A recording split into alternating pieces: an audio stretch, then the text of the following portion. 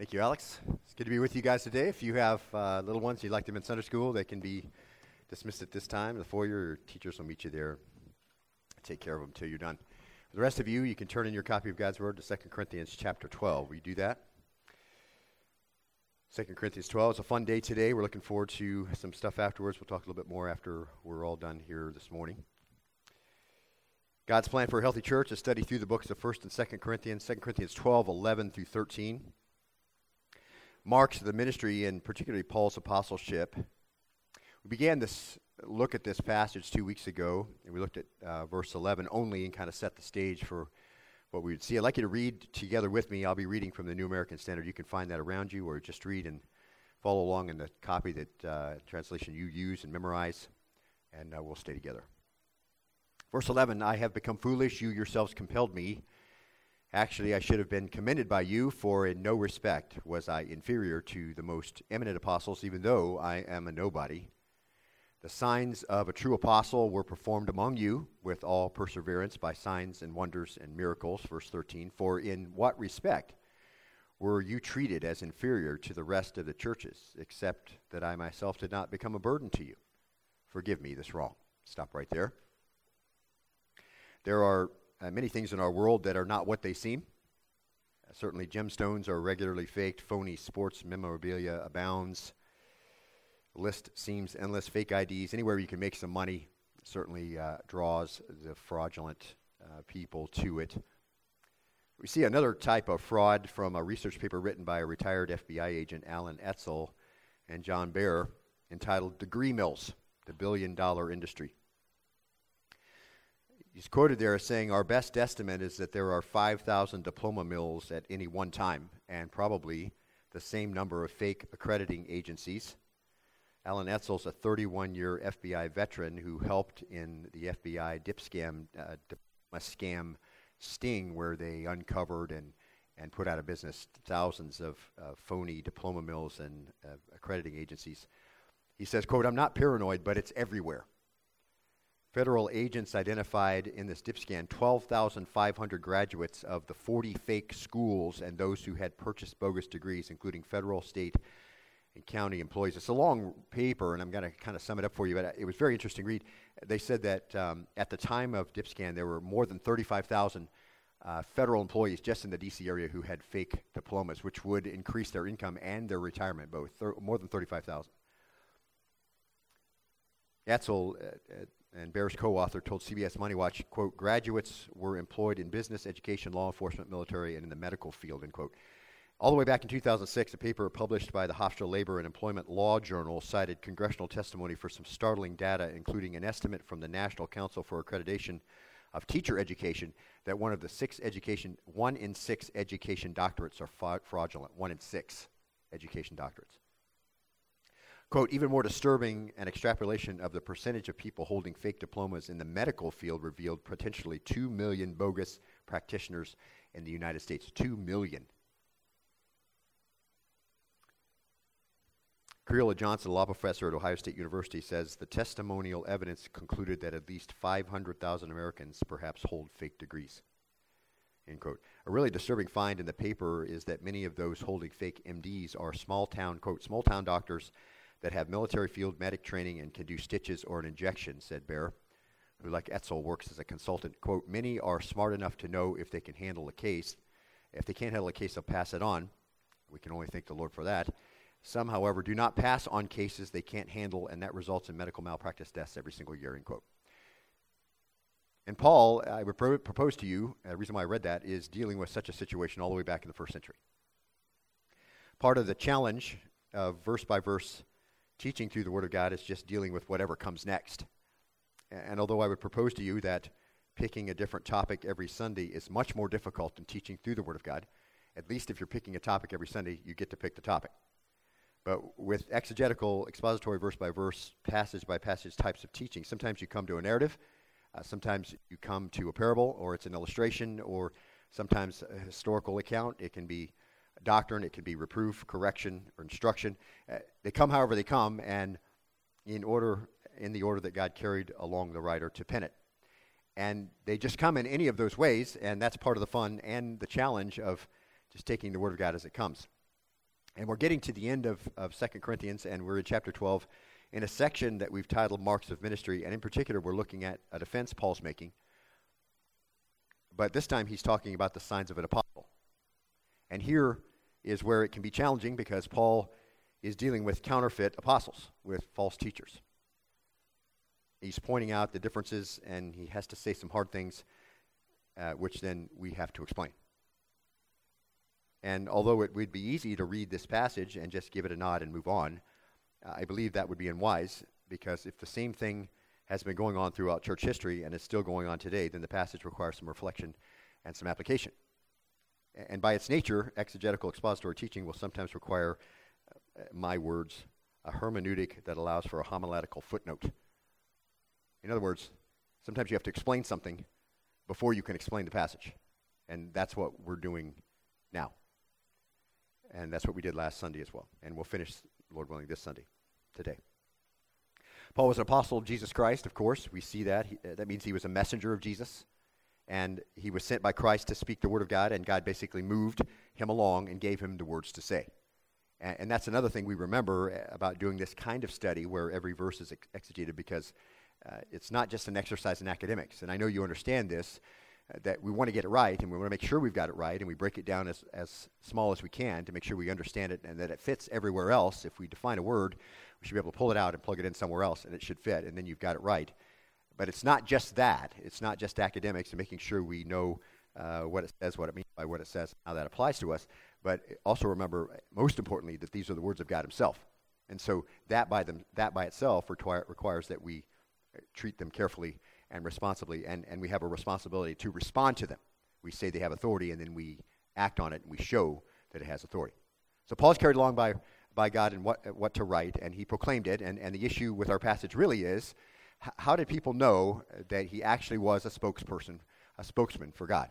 How could that be validated? And we saw that the church itself validated Paul and God's message that he brought, the planted church in Corinth. He said, you're my letter, you're my bio, if you will. The fact that the church is there, reproducing, it's there doing ministry, that is a testimony to Paul's legitimacy. We also saw that Paul's manner of life validated him, that he had the suffering that went along with those Jesus said were his apostles. The true apostles would suffer. He suffered. And also that he didn't take any support also helped to validate that Paul was the real deal.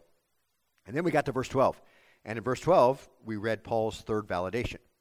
And he says this, the sign of a true apostle were performed among you with all perseverance by signs and wonders and miracles.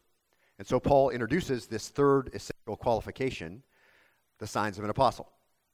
And the signs there that he has had have been there in abundance, he said, given to validate the apostles' ministry. And they were worked out, he said, among you. So they were there and saw what happened. So it's not a secret. So Paul says, I'm an apostle by virtue of the fact that supernatural power is at work in me. He says, the signs of a true apostle were performed among you, so you saw it. And at the end of the verse, by signs and wonders and powers, literally powers, mighty deeds, that's dunamis in the Greek, that's where we get our word dynamite. So basically he's saying, look, I'm going to talk about power. And what did occur was very obviously the power of God at work. They saw miracles, supernatural work that no natural human explanation, and we looked at much of that last week.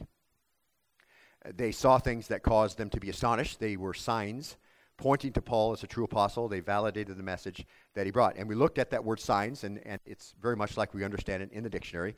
It just points a certain way. So what Paul was doing pointed to something. It identifies some certain thing. An undeniable, unusual circumstance typically that draws attention to someone or something. And here it's used in the broadest possible sense, so it's not a secret what he's saying.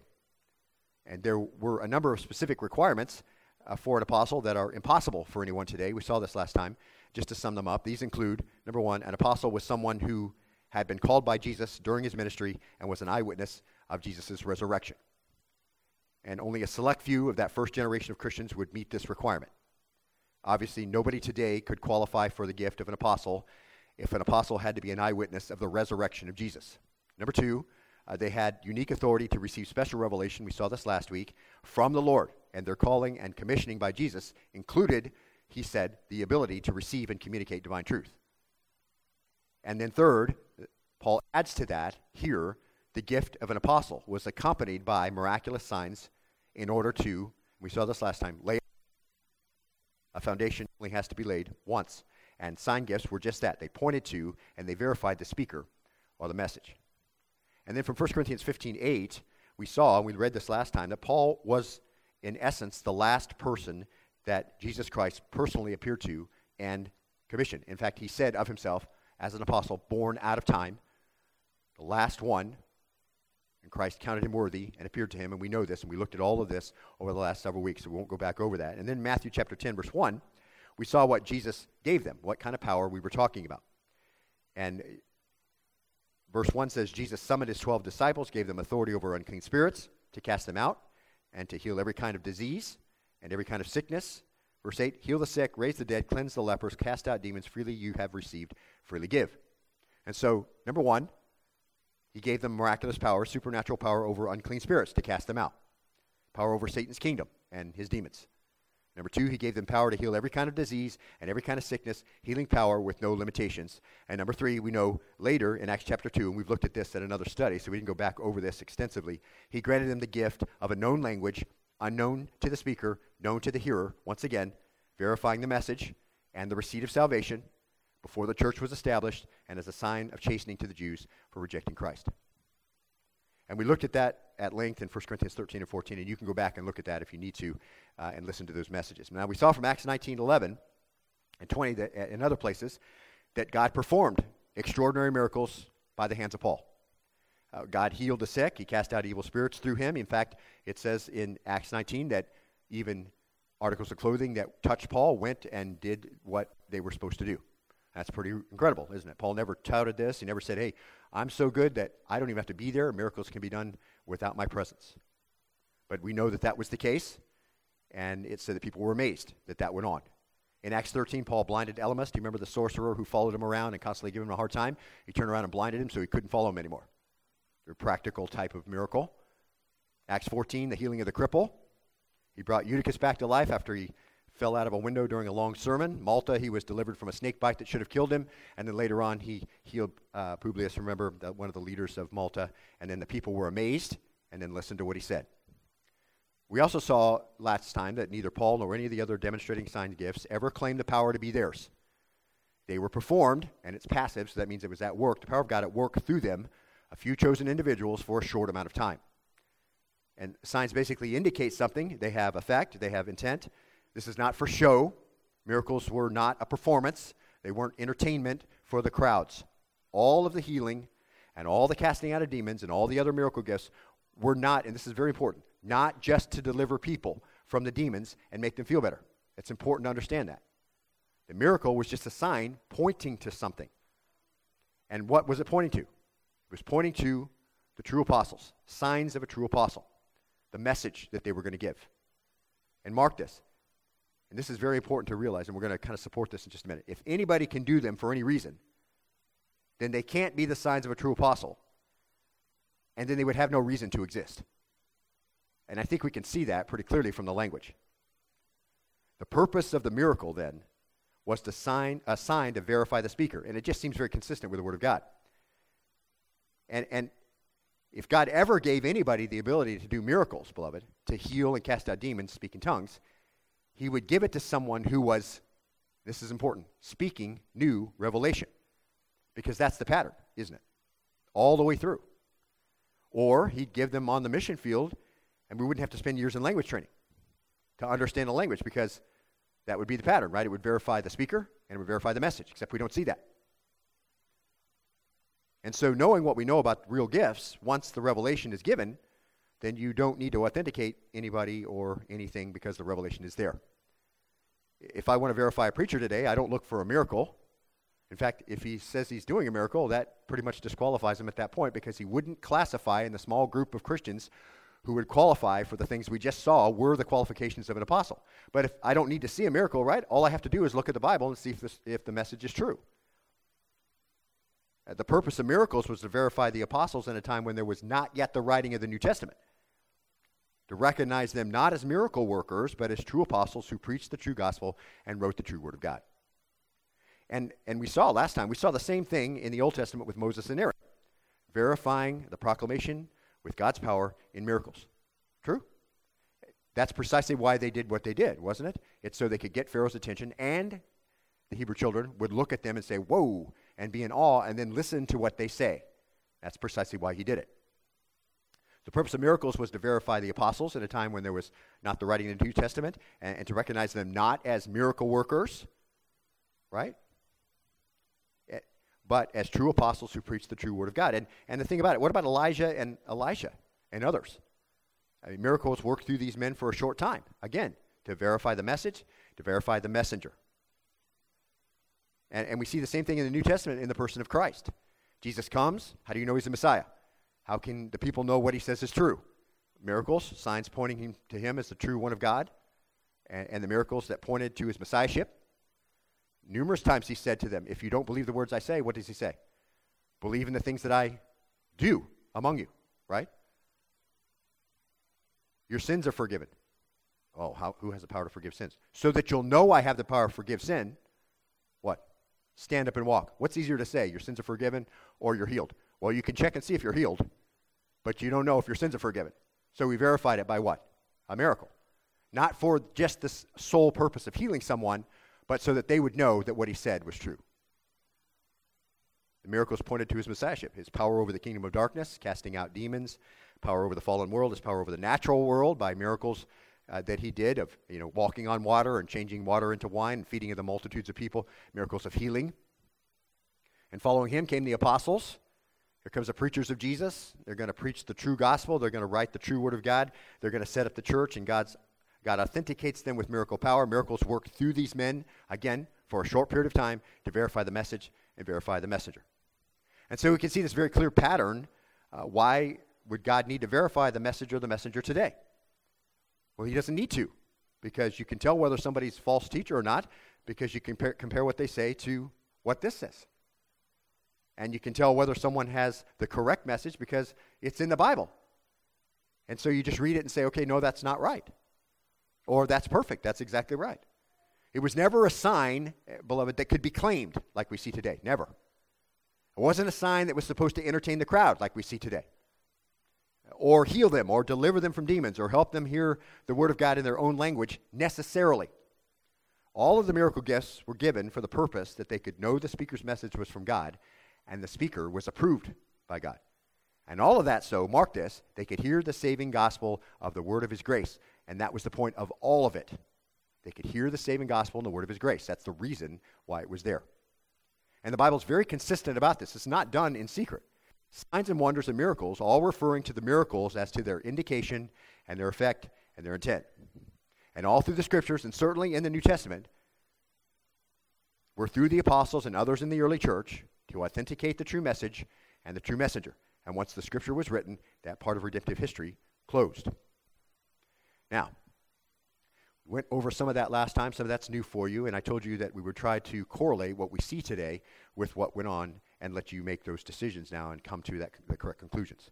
Some people want us to believe that miracles are just normal, everyday fare. And you should be able to see miracles going on all the time. Now, we've kind of dumbed down miracles because we'll say something like this. We'll say, I found a parking spot at River Ridge Mall on Black Friday, and that was a miracle. Well, it wasn't, but we understand it's facetious. But there are really people that say that in order for you to know that God's at work, you should just be able to sort of bask in all the signs and the wonders and the miracles all around you all the time. In fact, some people believe this so strongly that they can take the most ordinary thing and somehow craft a miracle out of that in their own imagination. But as we've seen, miracles are events that are not explicable by natural or scientific law. They occurred in a very limited time in the Scripture. And we've seen them. Moses and Joshua, Elijah and Elisha, Christ and the apostles. Now, throughout the thousands of years of time, and I need you to grasp this, throughout the thousands of years of time, only these times do we see God working through a human agent to work miracles, and all for the same reasons. All throughout all the time, very compressed times that God was doing this for very specific reasons. Now, I'd like you to turn to Revelation 11. Hold your finger here. I want you to read along with me. You'll enjoy this cross-reference. And just as a footnote, we know from the Scriptures that there will be another time where God will do this. And that's during the tribulation period.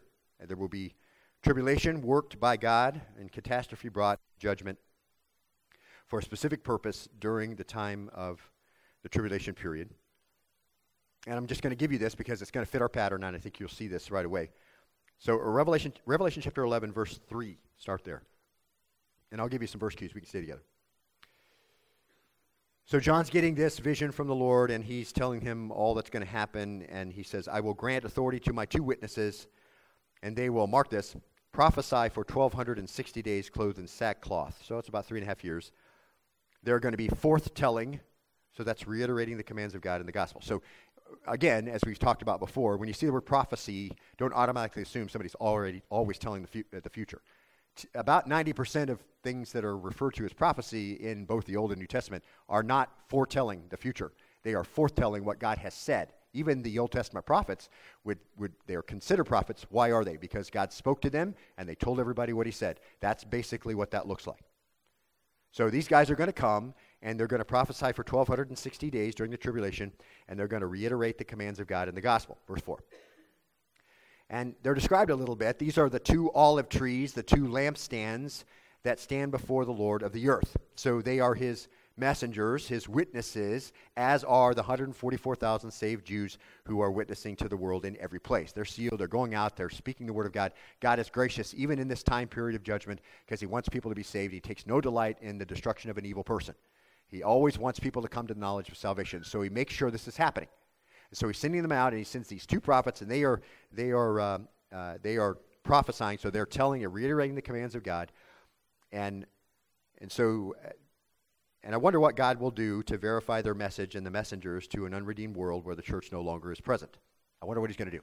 Well, we don't have to have many guesses because he's going to tell us in verse 5. Look there. And if anyone wants to harm them, it's the 2 witnesses, fire flows out of their mouth and devours their enemies. So that's a good thing, right? I mean, if anybody's kind of running up with an explosive vest on, they're not going to get anywhere close to them. They're going to be incinerated. Anybody who wants to shoot them, whatever it happens, and they're going to make people mad. This is an unredeemed world, a world that's is in tribulation. The church is gone, and they don't want to hear the gospel. And even the Lord is sending angels that fly through the heavens and proclaim them to look to the Lord. And people in their rebellion, it's God's vindication, really. People in the rebellion won't look to him. And so they can incinerate their enemies. And if anyone wants to harm them, they'll be killed in this way. Verse 6, these have the power to shut up the sky so that rain will not fall during the days of their prophesying. And they have power over the waters to turn them to blood and strike the earth with every plague as often as they desire. Now that sounds familiar to me, doesn't it to you? That sounds a little bit like Elijah's time and Elijah, doesn't it? It sounds a little bit like Moses and Aaron's time and Joshua. I mean, many of the things that went on during that time we're seeing right here. So it's not surprising that these things are going on. Verse 7, when they have finished their testimony. So that's another way they're just referring to, so he says they're going to prophesy, but then it says we'll finish their testimony again, just testifying of the things that God is and does. Very simple, straightforward, things that you've heard all your life. If you've been in the church, you understand these things. And this was a very short time again, about 3.5 years, very compressed of the extremely short time the unredeemed world still has left. I mean, we're coming to the end of the world as we know it. We're going to move into the 1,000-year reign of Christ and then on into the eternal state. So the world is coming to an end, and as we understand it, it's coming to an end. But it's a very, very compressed short time. So when they finish their testimony, the beast, that represents the Antichrist, that comes up out of the abyss, will make war with them and overcome them and kill them, verse 8, and their dead bodies will lie in the street of the great city, which is mystically called Sodom and Egypt, where also the Lord was crucified. Well, now we know where that is, right? That's Jerusalem. Verse 9. Those from the peoples and tribes and tongues and nations will look at their dead bodies for 3.5 days and will not permit their dead bodies to be laid in the tomb. That's nice, huh? Kind of disgusting. And verse 10, and those who dwell on the earth will rejoice over them and celebrate, and they'll send gifts to one another. Happy Dead Witnesses Day. Isn't the world great? We no longer have them anymore. No more incinerating anybody. And so it's just going to be a real big party on the world because these guys are gone. They send gifts to one another because those 2 prophets, this is how they looked at it, tormented those who dwell on the earth by prophesying and testifying. So real torment there, right? Verse 11, but after the 3.5 days, the breath of God will come into them, and they stood on their feet, and great fear fell on those who were watching them. So one more miracle performed by God to verify their message and the messenger. That's going to be pretty amazing, isn't it? So they've been laying in the street for 3.5 days. They're going to be pretty disgusting, and the Lord is going to raise them up. Verse 12, and they heard a loud voice from heaven saying to them, come up here. So they even get to hear the voice of the Lord, or perhaps the archangel, someone speaking. And then they went up into heaven in the cloud, and their enemies watched them. Okay, stop right there. So again, miracles performed for a very short time, for a specific purpose, to produce wonder and awe and point towards something, to verify the messenger or messengers and the message. Not to destroy men or punish wickedness necessarily, but to make sure that it drew attention to God is not willing that any perish, but all come to the knowledge of salvation. To bring people to the knowledge so that they can come and be saved. To reach out to rebellious men and women with God's saving message, even at the 9th hour. He's going to verify. Every single example, beloved, every single example, very brief. And we also know that during the time of Moses and Pharaoh, where there were false miracle workers, during the time of the tribulation, there's going to be false miracle workers. In fact, Paul reminds the church in 2 Thessalonians chapter 2, verse 5, of what he taught them before.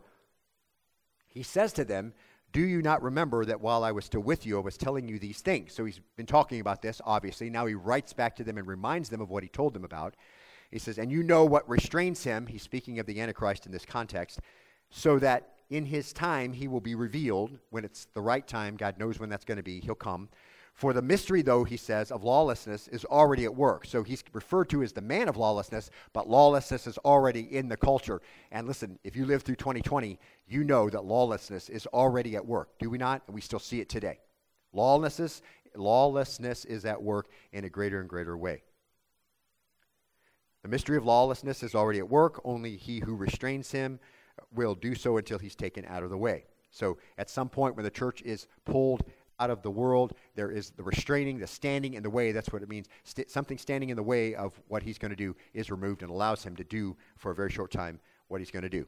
Verse 8, then that lawless one will be revealed, whom the Lord will slay with the breath of his mouth and bring an end by the appearance of his coming. So in order for them not to be too afraid of the fact that this lawless guy is actually going to rule, Paul just reminds them his end is sure. He's going to have a short time where he's going to do this, and then the Lord's going to slay him by the word of his mouth. So just some encouragement there in the midst of these very difficult things. Verse 9, that is, the one who is coming is in accord with the activity of Satan. So the Antichrist obviously works the works of Satan, all false people who do work in the activity of Satan. Mark this, with all power, signs, and mark it, false wonders, verse 10, and with all the deception of wickedness for those who perish,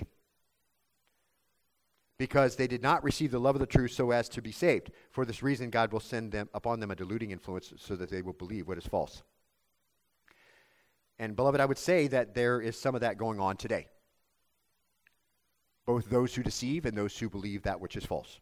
Because there are no obvious, verifiable miracles occurring through people. Oh, there's plenty of people who say stuff is going on. And there are people impersonating apostles and showing false wonders with all the deceptions of wickedness. This is precisely why Paul is writing in 2 Corinthians chapter 12. There are false apostles in the church, obviously doing false things. Paul said the signs of a true apostle were with me. So obviously he's dealing with this issue. We see they're going to deal with the issue in the future. Moses and Aaron dealt with it back during their time. Elijah and Elijah dealt with it, did they not? Isn't that one of the greatest stories of Elijah as he deals with false prophets on Mount Carmel? That's precisely what he's doing. And he shows God's power over all of that. They're trying to do miracles. He's actually doing one. Moses and Aaron are in Egypt. All the false prophets and all the false sign gift guys, they're trying to repeat what Moses and Aaron are doing, and it gets to the point where they can't do it anymore. It's just beyond them. It was always beyond them. And there are people not only doing these non-verifiable miracles and all this stuff, impersonating apostles, there are people who believe what is false, just like there's going to be people who believe what is false in the future, and just like there's people who believe what is false in the Corinthian church, and before that in Elijah, and before that in Moses and Aaron. False teachers give the appearance of being a true teacher, like a Halloween costume, and we looked at all of that earlier in chapter 11. And people are deceived and without the love of the truth. In John 17:17, he says, sanctify them in the truth. Your word is truth. We learn what we need to know, and we become sanctified and more like Christ as we understand what the word says. But instead of believing the truth, people are deceived and believe what is false, following men such as the men we saw in 2 Corinthians 11:13, false apostles, That's what's going on in the church. False apostles, that means they're not doing the true signs of an apostle. They're impersonating them. Deceitful workers, disguising themselves as apostles of Christ. So, let's put this together. With everything that we know, the truth is, those who claim miracles today can't substantiate that claim. Now, and the reason why we say that is because we have the obvious signs of an apostle and what they were. We don't see that today. Now, if God wants to heal a sick person, he can do that.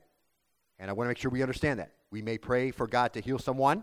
James 5 actually says, if you're sick, pray and what? Have others pray for you. God may use prayer to heal sickness. He may use medicine to heal the sick. The ability of a doctor, these things are even part of common grace, as we said before. The ability for a doctor to do some things are part of God's common grace on everyone, because all good gifts come from the Father, from whom there's no shadow of turning, right? Everything that's good about the earth now, every gift that helps mankind, is all from the Father. But this is not the day of miracles. This is not the time when God is authenticating messengers and messages, because that's the pattern. Because the Bible is finished and it's complete, and we live in an age of faith, hope, and love. Right? Hebrews chapter 1 says, in the past, in sundry times and ways, God spoke through prophets and visions and signs, but now he's spoken through his son, Jesus. So it replaces those kinds of things, and we understand that. And when God heals a sick person through prayer, that isn't the same as what he was doing in the New Testament. The miracles in the New Testament were always done with crowds of unbelievers watching, and they were filled with awe, and they listened to the speaker because they saw something amazing, and they heard the message that they might be saved. Modern miracles through modern miracle workers, and I put those in quotations, false signs, these kinds of things are supposedly happening, but only, listen, and if you look at this and you're honest, only in private, carefully staged religious meetings. People are taught what to do. People are taught how to speak in tongues, what to expect. They are deceived by what's false wonders. There are those who get to participate, but they're carefully screened. Tongues and prayer language or learned behaviors are marks of holiness, and they're marks of spiritual power, which we don't see anything of that in any of the places in those short periods of time where God verified what was going on, the message and the messenger. None of that. What's claimed today is nothing like the New Testament miracles. Nothing. In the New Testament, people were born blind. Beloved, unformed eyes from John 9. Do you think those kinds of people get invited to healing sessions that go on today? Somebody who doesn't even have any formed eyes in their head? Definitely not. John 9, unformed eyes. Men without working legs. In Acts 14:8. His legs never worked. He was lame from birth. And as I said last time, if you travel to a third world country, people who are lame from birth travel around in the dirt their whole life. They can't walk. He had unformed legs, came to Jesus, and he was healed. People totally paralyzed. Matthew chapter 4, verse 24. Let down through a hole in the ceiling. We just talked about that a minute ago. Totally paralyzed. Do they get invited to healing sessions? Definitely not. Withered hands, withered arms, Luke 6:8. And this verifiably dead people being raised. Even in the middle of a funeral that's going on, Jesus walks up and says, she's not dead, she's only sleeping. Everybody's laughing. Dude, she's been dead for a while. Don't tell me she's sleeping. And he raises her. Lazarus from the tomb. Lord, don't open the stone. He's been in there a while. He doesn't smell very nice. Does that matter? No, not in a true miracle. Verifiably dead people. Beloved, I'll tell you with great sadness, I've done a lot of funerals in 30 years. At least a half a dozen times in the times I've done funerals, I've had people tell me, members of the family tell me, we've invited someone or we are going to pray for his resurrection. Walk up and put their hands on the empty tent that now rests in that coffin, fully expecting to have the power to raise the dead. That is so disturbing and disheartening to me. Because they failed to understand the time periods when those went on and what they were done for. Verifiably dead people raised. Were there other people dead that day? Sure. I'm sure hundreds and thousands of people dead. 59,000 people a minute die? Something like that. Across the world. There's lots of people who die. Was all of them raised? No. Only this one. What for? To verify the speaker and verify the message. Are we doing that today? No. We have the speaker and we have the message. And we know that death is a defeated enemy. But we also know that it's a reminder of sin, right? We also know that it's a temporary dwelling place for the believer, right? That tent is put in the grave, but it's going to be resurrected and made whole. And we have all of that hope. We know God's power is at work and all of that, and that's all going to be the future for those who are redeemed. But listen, he's not doing that kind of miracle now. And these people are so disillusioned, and that's what we see all the time from many of these denominations. People come, I've never spoken tongues my whole life, and they'll say to me, I've been there 20 years, and all I can say in my own heart, praise the Lord. Because the Lord isn't doing that right now. And if you spoke in tongues, you wouldn't be doing it correctly. You'd be doing it with deceiving spirits. Because it was never to specifically speak an unknown tongue to the speaker so that the person who heard could hear the language. It was to communicate what? The gospel and verify that the apostles were God's men. See? And this is very straightforward, I think. I don't think we have to, we don't have to really support, we're kind of building this, it's obvious. Masses of people, all kinds of sickness being healed, of every kind of ailment. Do you think they're doing that today? Just come, wherever you are, just walk up here, we'll heal you. No. That's not happening. Leprosy. It's obvious you have leprosy. You have no hair and you're covered with sores. Do you think those kind of people are invited to the carefully selected, screened, very publicized healing services? No.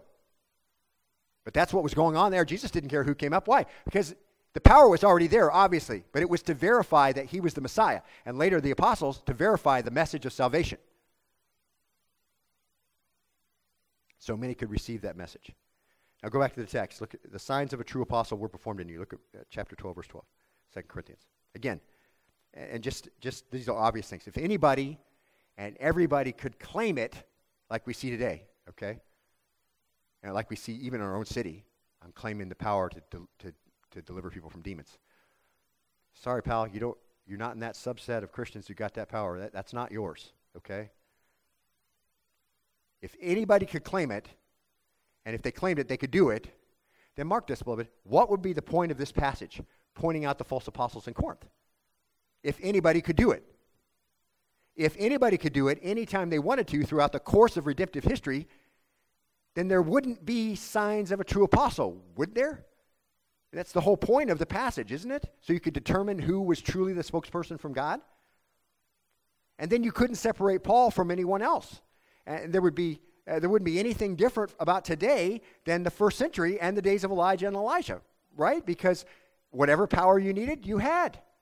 Because, beloved, they were all compressed into those areas for specific purposes. But if it's for anybody, anytime, and you just claim it and you have enough faith and you get it, then there's no separation from any of these eras, is there? And it wouldn't be any different from today than during Moses and Joshua's time. If you needed a bunch of gnats to crawl out of the Nile River and crawl all over everybody, if you had enough power, it should be yours. And it'd be the same as the tribulation period. But that's not true, is it? And even the most basic understanding of the patterns of Scripture lets us see that. That's not hard to see. And yet you have these movements led by false teachers who believe that we don't have to settle for anything less than what the apostles had. That's precisely what they say. And that sounds good, doesn't it? You get everything the apostles had. Well, that's a problem because the apostles only had it not to do the specific sign necessarily so that people could be healed, but so that they could be pointed at as the messenger of God, and we don't see that. See? And there's movements that believe that God is empowering people to do the same things that happened in the book of Acts, and that it should be true of every generation, even though that's not what we see as a pattern in the Word of God, and it's not what we see in church history. God said the miracle gifts would end by themselves, and they did.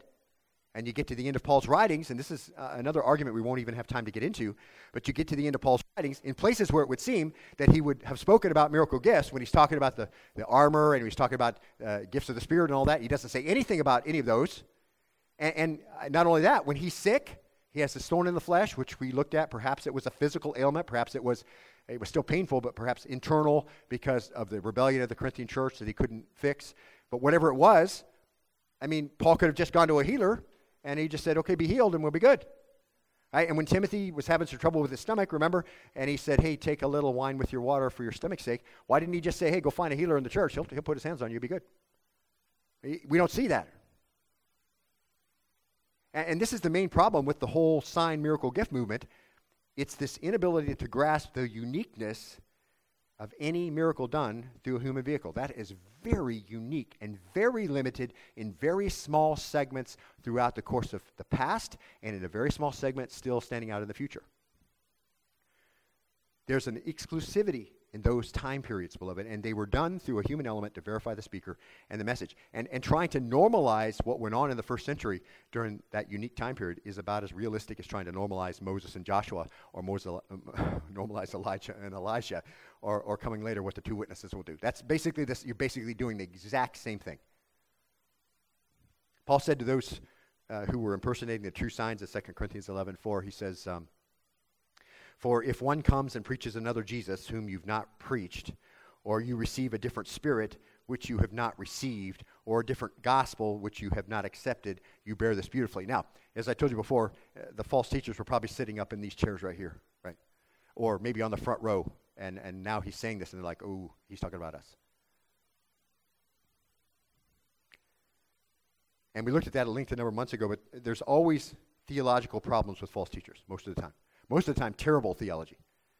But in particular, trying to normalize the first century into an experience that every era is supposed to have shows a serious lack of understanding of the signs and wonders and miracles, all referring to miracles as to their indication, their effect, and their intent. And Paul reproved the church about that. And we see this a lot, and I see this a lot in the movement, and I've known a number of charismatic pastors who came to me and would tell me that they did not go to Bible school, they did not go to seminary. Many of them don't. It's not exclusive that they don't, but many of them do not. And they just say that, God's Holy Spirit's teaching me. And I get that. I understand where that's coming from, right? Because when the apostles went out, Jesus said, don't worry about what you're going to say, because when you get ready to speak, I'll what? I'll speak through you. So they imagine themselves in that position and that they can speak. So I would say to you this, when I teach you, I manuscript my message. Now, not everybody does that. Some people just do an outline, and that's great if you're smart like that. I tend to forget stuff that I studied if I don't make sure I write it down. So I write it down, which means I look down a lot, but I want to make sure I give you what I studied, and I think that that's good. However, the problem with me is that ADHD, I want to go down all these other rabbit trails. As soon as I read that, it reminds me of something else I need to say. So here's the question I always have about myself. This is just me being transparent. How do I know that what I'm about to say that's not written down here is the Holy Spirit carrying me that way, or just me carrying me that way and wanting to say something else? See, and I pray every day, and I want you to know this, I pray every day that I don't do just me, because that tends to go down a place I probably shouldn't go, and I say stuff I probably shouldn't say and are not helpful for people, right? Because the plant that grows righteousness is sowed in peace, right? And so you got to go about it that way. So the question I say to you is this, if you have a thought right now, how do you know that it's the Holy Spirit telling you that thought? Well, the only one way to verify it is you have to see it in the Word of God, right? Because there's no meter in your head, and you have this thought, and it's like Holy Spirit, and then you say another thought, it's like you. There's none of that. You don't know, right? So I say then, and just making this example, it's difficult for me to hear somebody say, okay, I'm just letting the Holy Spirit just leave me alone. We have a word for that in seminary. It's called unprepared. Okay. You can't go and give a message and you haven't studied for it. I mean, you teachers know you don't stand up in front of your class and you haven't looked at any of your stuff. That's going to be bad. Okay, now you might have the knowledge to get through one. That's probably going to be it. After that, it's going to be a lot of repeats. Everybody's going to know fraud. So it's important to recognize, okay, that there's a lot of bad theology, but most of it's because they haven't studied. They don't know a proper approach to the Word of God, how to exegesis, no language study. It's difficult. Contextual things are important. And so a lot of bad theology, but most of the bad theology is just trying to normalize this experience of signs and wonders and miracles, which we see is not normalized and is compressed in very small areas and very small time periods for a specific reason. So Paul says, you receive a different spirit which you have not received. Now, what spirit had they received when they believed? Well, they received the Holy Spirit, just like you and I did. And we looked at all this at length, and you can go back and look at it, but at the time when a person believes, they receive the Holy Spirit, and we've looked at all of that in other studies. And everything the Lord has for you in relation to the Holy Spirit is given to you at the moment you believe, because it's given to you the Bible says, in the full. You've received everything you're supposed to receive. And that is precisely what Paul's indicating here, that what happened to the believers in Corinth at the moment of salvation is they received the true Holy Spirit. But the false apostles came with a different spirit. That's what it means. You receive a different spirit that you've not received. And here's the big danger, see. When the Corinthians received those preachers in their teaching of another Jesus, They were not getting that from the Holy Spirit, whose presence was already in their lives. They were receiving a different spirit. What spirit? Well, false teaching always comes from whom? All false teaching comes from Satan. We just say that categorically. In 1 Timothy chapter 4, verse 1, but the Spirit, what Spirit? The Holy Spirit, that's who's speaking here, explicitly says that in latter times some will fall away from the faith. So the Holy Spirit is warning believers that some will fall away. Why? Mark this. Paying attention to deceitful spirits and doctrines of demons. So the true Holy Spirit is saying some will start listening to false teachers, to false spirits, deceitful spirits, and doctrines of demons. And how are they going to hear about it? Well, big surprise. By means of hypocrisy of liars, seared in their own conscience as with a branding iron. So what's that mean? That's just a really ugly way to say false teachers. False teachers are hypocrisy of liars, seared with their own conscience as with a branding iron. And what are some of the things a false teacher will say? Well, it's always something that's not biblical, but here in verse 3 it says, men who forbid marriage, advocate abstaining from certain foods, which God has created to be gratefully shared by those who believe and know the truth. And there's other things, and it's not an exhaustive list, but false teaching always disagrees with what the Word of God says. And we're warned that in the last times there will be many people who will teach falsely and many people who will be deceived. And the simplicity of the love of Jesus, which is found in pursuing his commands and doing them, is lost on them. But with a false teacher, it's always a new revelation. It's always some new nuance. It's some new, I have a new understanding. I had a vision from the Lord, right? Some elevated knowledge that's beyond what you can check. And many will say, don't check me. Don't Bible check me. Some display the gifts that the Lord has said have come to an end. And some suppose some great power or miracle working is going to be done, right? All in an end to itself. And some people will say, well, I've seen those videos. I've seen a service like that. If what they're doing is wrong, then how are they doing it? And we just read the answer. A different spirit.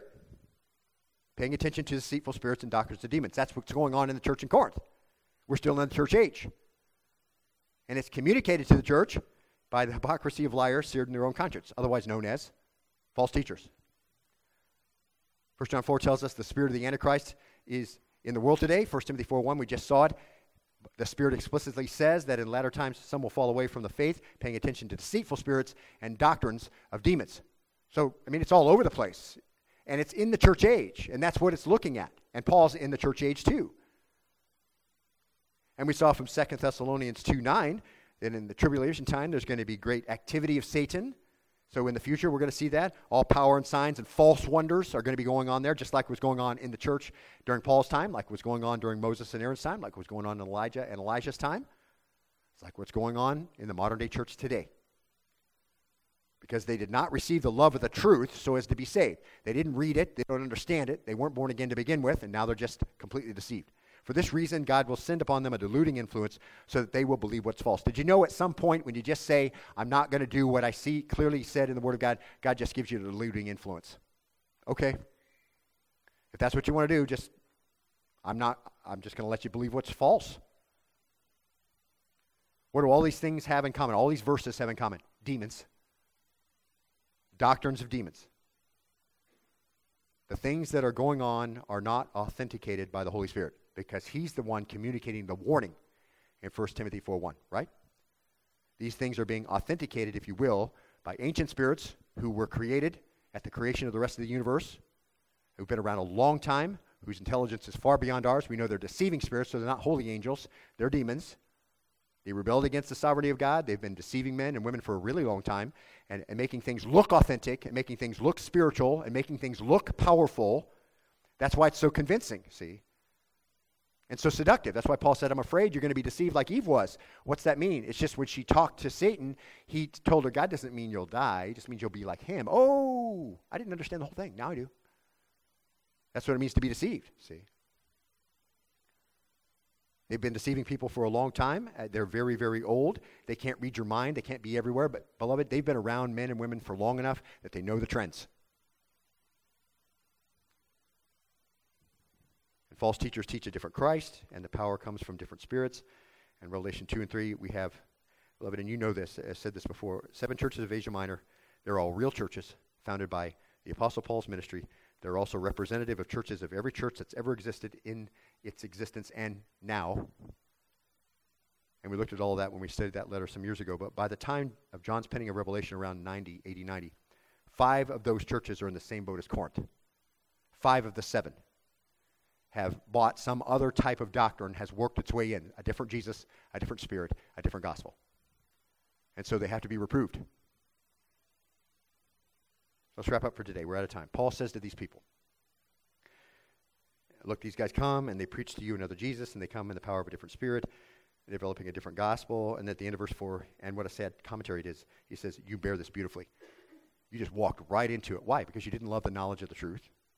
You weren't sanctified by the truth. You didn't understand what it was. Gullible people, people who are in love with a Jesus they don't know at all. Bear this beautifully. His fear is legitimate. They should have rejected it. He said at the beginning of our passage, you should have committed me, but you didn't. You should have kicked out the false teachers, but you didn't. What probably happened was, and we see this all the time today, it's not surprising, maybe someone came and gave an impassioned, sincere message about, this is just classic, God can do whatever he wants. I've heard that many, many times. God can do whatever he wants. He's doing that with us now. And we've looked at the falseness of that whole statement. Yes, God can do whatever he wants. But if he says he's not going to do something, or if he says he gives something for some specific purpose, then he's not going to say, oh, forget what I said before, we'll switch. God knows our heart. Heart's deceitful and wicked. No man can know it. We have a passion for a church to live in power. I've heard that many times. We should be living in power. We shouldn't be denying ourselves the power.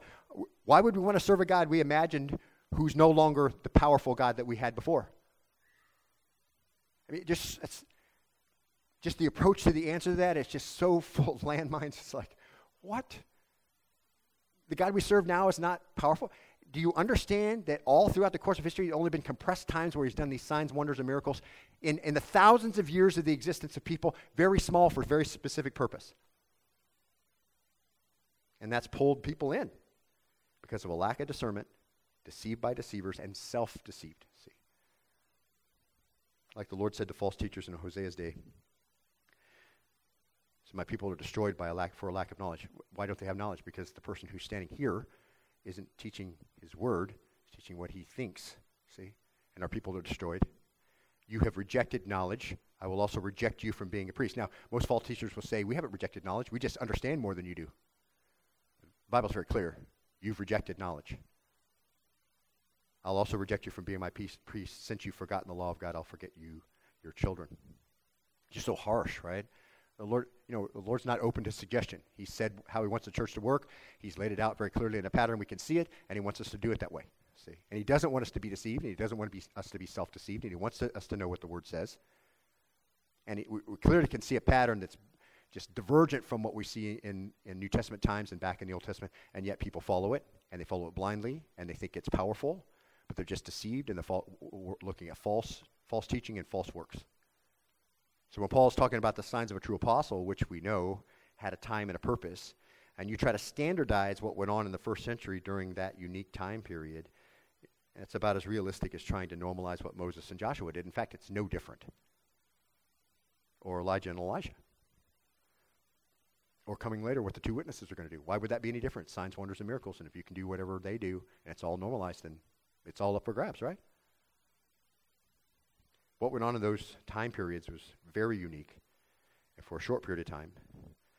And efforts to set that up as a standard for all times has given way, beloved, to falsehood and deception and wild imaginations and regularly faked, phony, fraudulent credentials. And worse than that, as bad as that is, be not many teachers for those of the greater condemnation. We understand if you're a false teacher, the Lord already has your number. Disillusionment in the hearts of people that you're supposed to be shepherding, but you've forgotten knowledge, see? And fraud and counterfeit imitations of the worst possible kind. Bilking people out of billions of dollars, all in it for different kinds of reasons. Listen, it's just terrible. And so this is one of those footnotes that you got to explain something to get through the passage. I hope that it's helped you have a very firm foundation. You're not standing on some little narrow ledge, beloved. Preys on people's desire to feel something or see something powerful. It preys on those who doubt and are looking for faith. It preys on someone who is desperate and wants a miracle. have some desperate thing going on and they need a miracle. So there'll be plenty of shysters who'll come in and they'll give you what you ask for. And there seems to be more of these counterfeit charlatans all the time. Paul was a real deal, though.